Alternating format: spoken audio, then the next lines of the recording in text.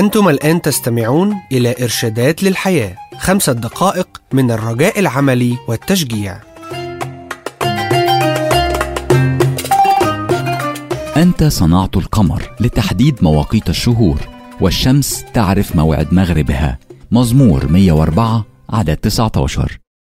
يبلغ قطر الأرض 7926 ميل من القطب الشمالي إلى الجنوبي، وهي لا ترتكز على شيء، وتدور الأرض في مدارها البيضاوي حول الشمس مرة كل 365 وربع يوم. عرف إسحاق نيوتن هذه القوة في قانونه عن الجاذبية عندما ذكر أن قوة الجاذبية تتناسب مباشرة مع نتائج كتلتين الأرض والقمر، ويتناسب عكسيا مع المسافة بينهما تربيعيا. الكون بجملته قائم في تناغم بنظام دقيق للتوازن والتوتر. بلا شك التوازن هو المفتاح للكون، إنه نظام دقيق للقوة، والقوة المضادة لخلق التوازن. وفصول السنة تخلق مناخ متوازن يمدنا بتغيرات كافية في البيئة لتضيف بهجة لروتين الحياة. وفي غياب التوازن نجد التطرف في ناحية ما من النواحي، وغيابه يولد الملل. فالتغييرات التي تحدث في فصول السنة تعمل مثل بندول عملاق للساعة يتأرجح من الشتاء للصيف في دورة الربيع والصيف والخريف والشتاء. علم النفس يخبرنا أن المناخ الذي لا يتغير أبدا يخلق نوعا من الملل والاختلال النفسي، لقد عرف الله أن خليقته تحتاج لبيئة لها مظهر الاتزان، بما فيها تغيير الفصول. الاتزان يعتبر أمرا ضروريا لحياتنا مثلما هو للطبيعة، فالاتزان هو النبع الرئيسي لحياة سعيدة طبيعية. وعندما يختل التوازن تختل نظرتك للحياة، وبالتالي نظرتك لبقية العالم. ولكي نكون واقعيين جدا، ليس سهلا تحقيق الاتزان. الأسهل بكثير أن توجد على الطرف النقيض المتطرف في أي نواحي الحياة عن أن تختار أن تكون متزنا.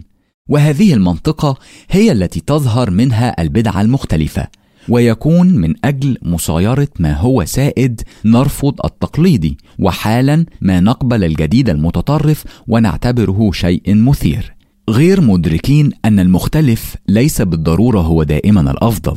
لقد عبر الكاتب C.S. لويس عن ذلك جيدا عندما قال أن لكل الأخطاء طرفين متناقضين.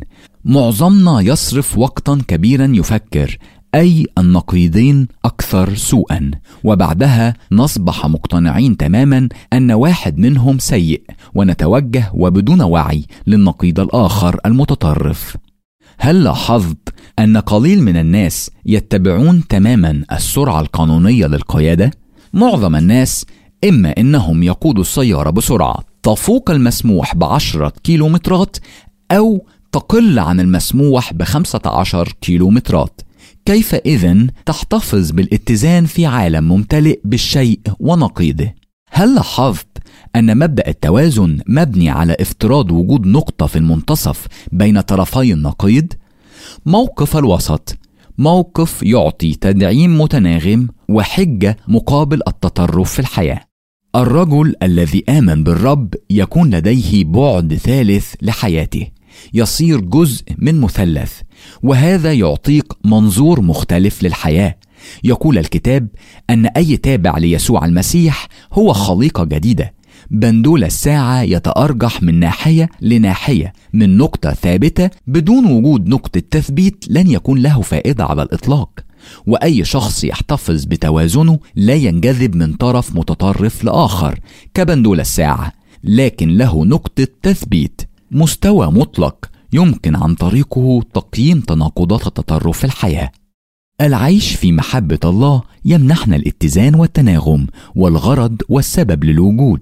العديد من البشر في هذا العصر في حيرة بسبب الشعور بالذنب والضيق والقلق، لأنهم لم يعثروا على ذلك الثبات الموجود في محبة الله. عندما يكون لك إيمان في الرب تصبح محبة الله هي المرساة، ولن تجرفك كل الاضطرابات والتحديات في الحياة. الله هو الوحيد من يقدم التناغم والغرض للعالم المضطرب. استمعتم إلى إرشادات للحياة. للحصول على معلومات أكثر اتصل بالمحطة التي تستمع إليها.